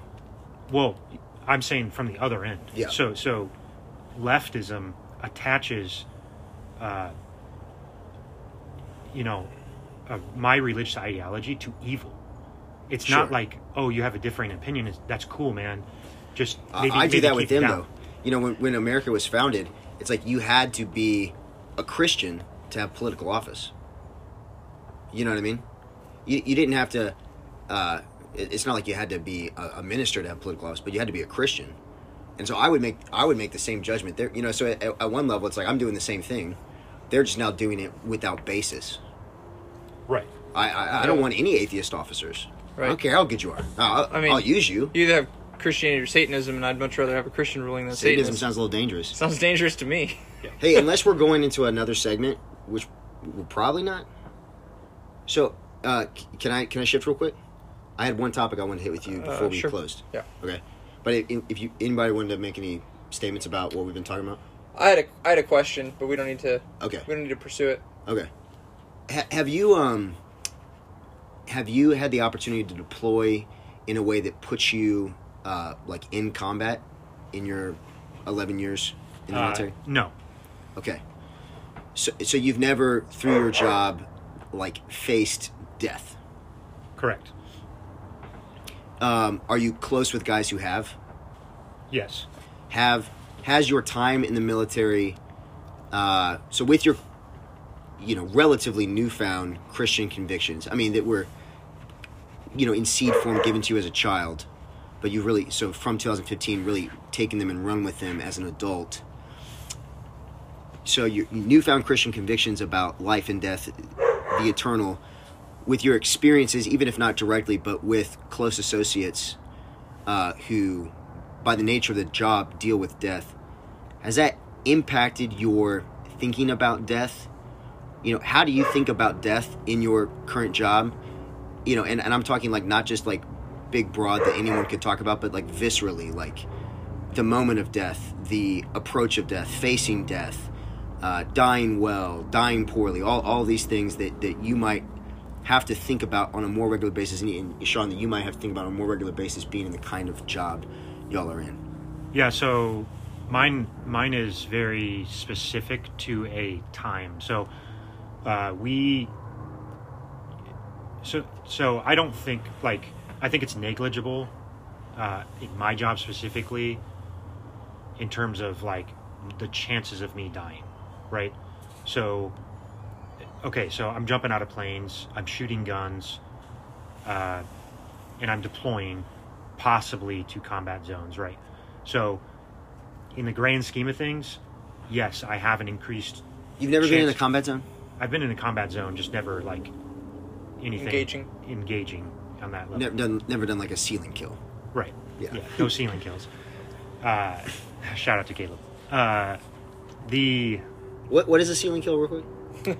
So it's when you get ridiculously strong in a push press or a strict press, so much so that you can grab and you carry that out into the field. You carry that out into the field. You can grab a combatant by the collar and leg and crotchal region, yes, and slam them into the ceiling so many times that you smash him to death. For Caleb, one time. For Caleb, one time.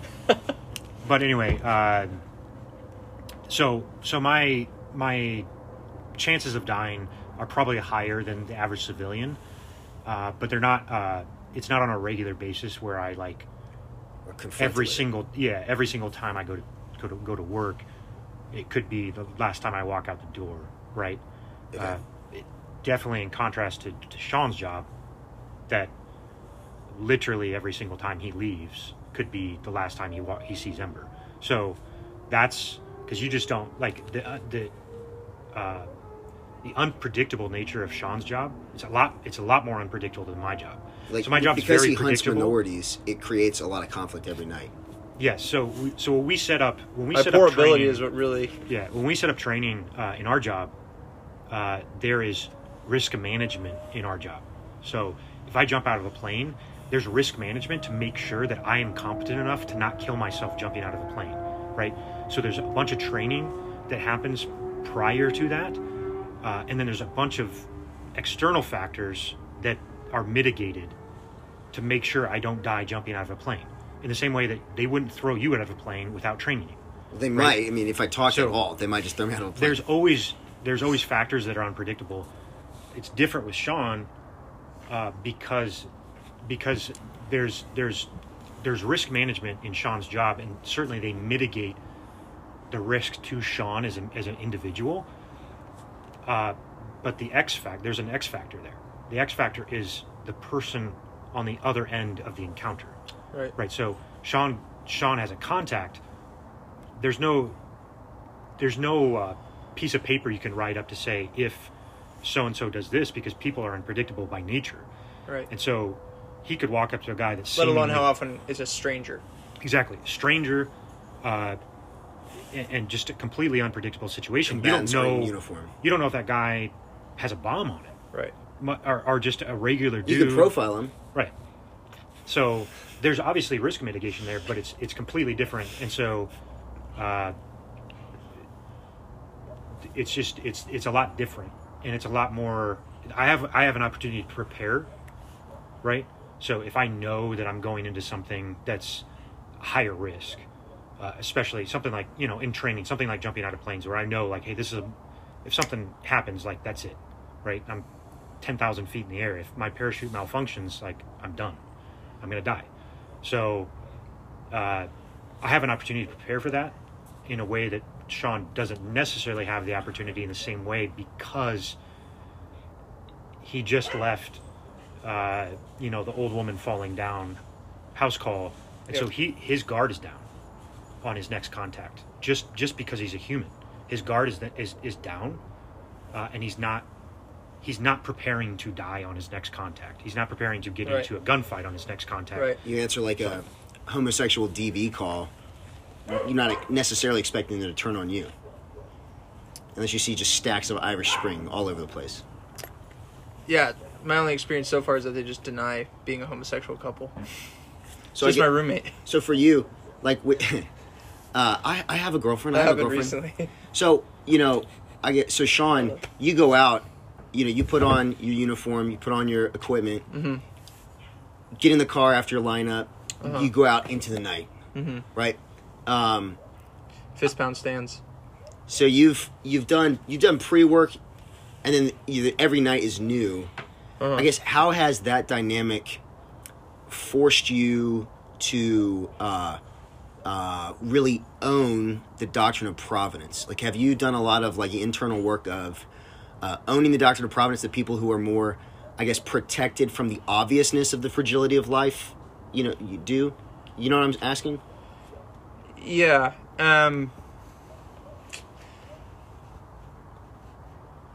One thing that comes to mind, and then feel free to ask follow-up questions, but one thing that comes to mind is just, I face death often, not even just for myself, but literally just facing death even for others. Yeah. Whether it's a homicide or something like that, and might be in a room with someone who's deceased for hours as a scene is being all the time. Yeah. That's a weekly occurrence, and it makes you think about. We've talked about the value of story, and it makes you think about. So this doesn't play so much into the moment by moment contacts, because like Charlie said, honestly, a lot of that, it's kind of a fairy tale to think you're going to just prepare super well for every single one of those contacts. There's just too many of them, and so. Also, speaking to the doctrine of providence, you honestly just have to have seek to be rooted in that foundationally before any of those contacts, and then hope that your training is going to kick in the moment, and your faith is going to kick in the moment to where you are not a coward, you're courageous, you do what needs to be done, and you do it well, so that you can. But you want good stories to be told to the glory of God about the way you conduct yourself in those situations. But facing death often just is a helpful reminder that that moment's going to come, and you have to face it a particular way. But in terms of the moment by moment, yeah, it's kind of got to be done. It's got to be done beforehand. You have to have that going in, or else you're gonna fail in the moment. I think of guys like Stonewall, who sees a blackberry patch. He just goes out, starts picking blackberries in front of the enemy. Right. Bullets are flying, and it's like he doesn't even notice. Right, and he's sitting high in the saddle. He's writing notes to be taken by a courier. Artillery's blowing tree shrapnel on his pages, and he's just brushing it off and keeping on going. You have stories of good Christian men in similar jobs as you guys who seem to very well own providence, and so I guess. Has that been easy for you? Has that been something you've had to discipline yourself into? What does that look like? I don't think it's honestly been extremely difficult for me. I think I came in as a Christian, so it's not something I've had to. Charlie's had to rework that, his understanding of how that works and how to think about that in his mind. But going into it, I leave the home pretty much every night thinking that thought, thinking this could be the last time I walk out the door, which all that even backdating, right? That shapes repentance a lot for me, because. It's folly to, spend any kind of time in frustration towards your family or any kind of bitterness to let that fester, because, you might not come home the next day. Is that going to be the note that you're going to end, a marital dynamic with your children on? Well, it better not be. You better not end it like that. And then in terms of the practicals at work, I'm very confident that I'm right where God wants me to be. He's got me. And so, a hot call comes out, which is, a more urgent call. I want to be on all those calls. That's why I signed up for it, and I have a confidence that whatever comes of that is going to be the will of God. My wife's surrounded by good Christian friends, which is, God doesn't owe that to us. That's just an extra blessing. And so I've just been blessed to know, whatever comes of that, it's going to be the will of God, and I can rest in that. So that, resting in God there. Much like a guy like Stonewall, when you look at the way he operated in battle, resting there gives you fearlessness in combat, and so you can go into that with confidence. And then I think the important caveat there would be that you don't take good doctrine of providence and combine that with an apathy and training and those kind of things. That needs to be combined with. You have confidence there when you, by the grace of God, put your best foot forward day in, day out, and prepare yourself for those encounters. Charlie, got anything you want to add to that? That's actually, so the providence piece is something that I've struggled with a lot, actually.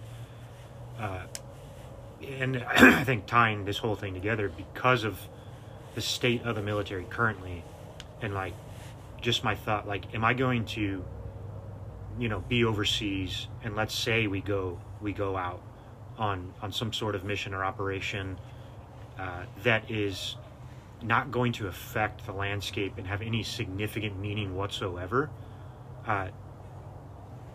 not only just to the welfare of America, but for the kingdom at all. What if it's actually anti-kingdom?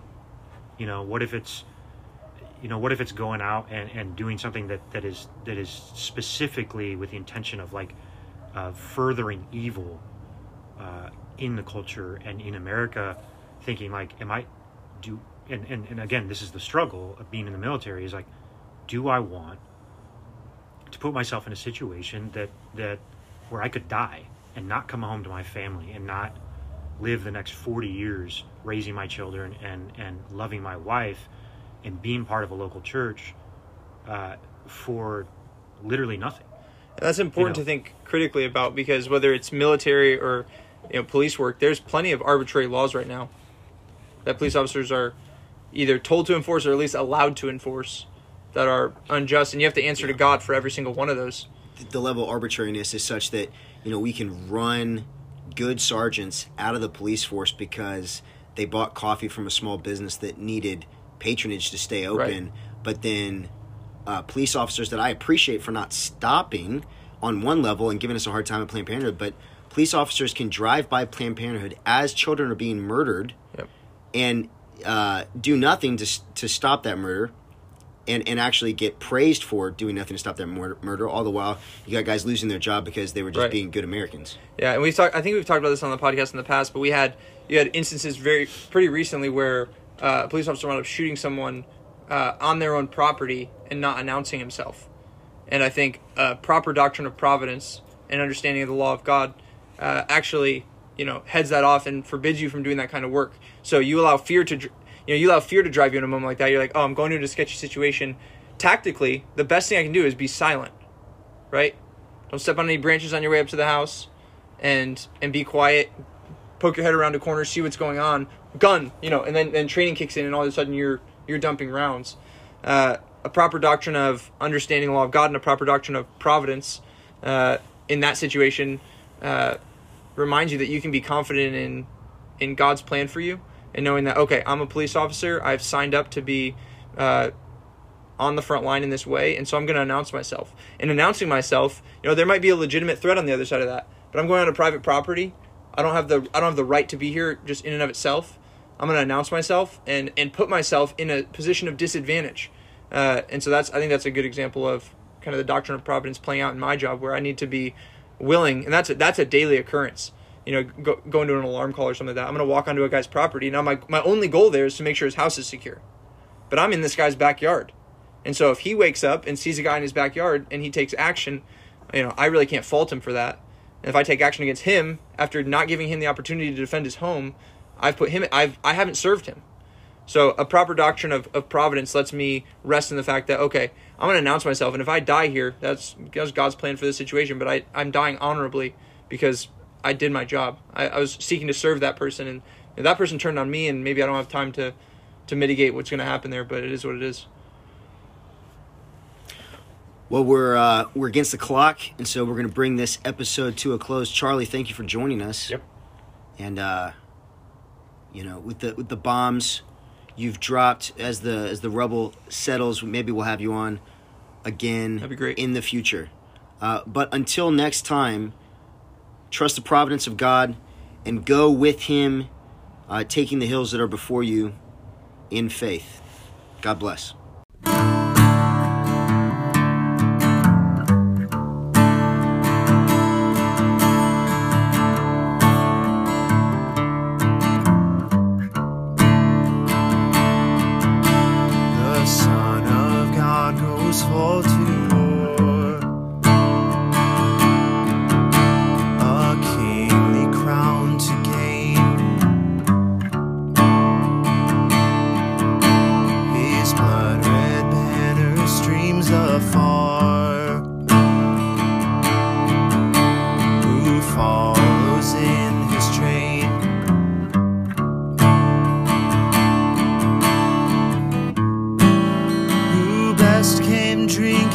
cup of woe.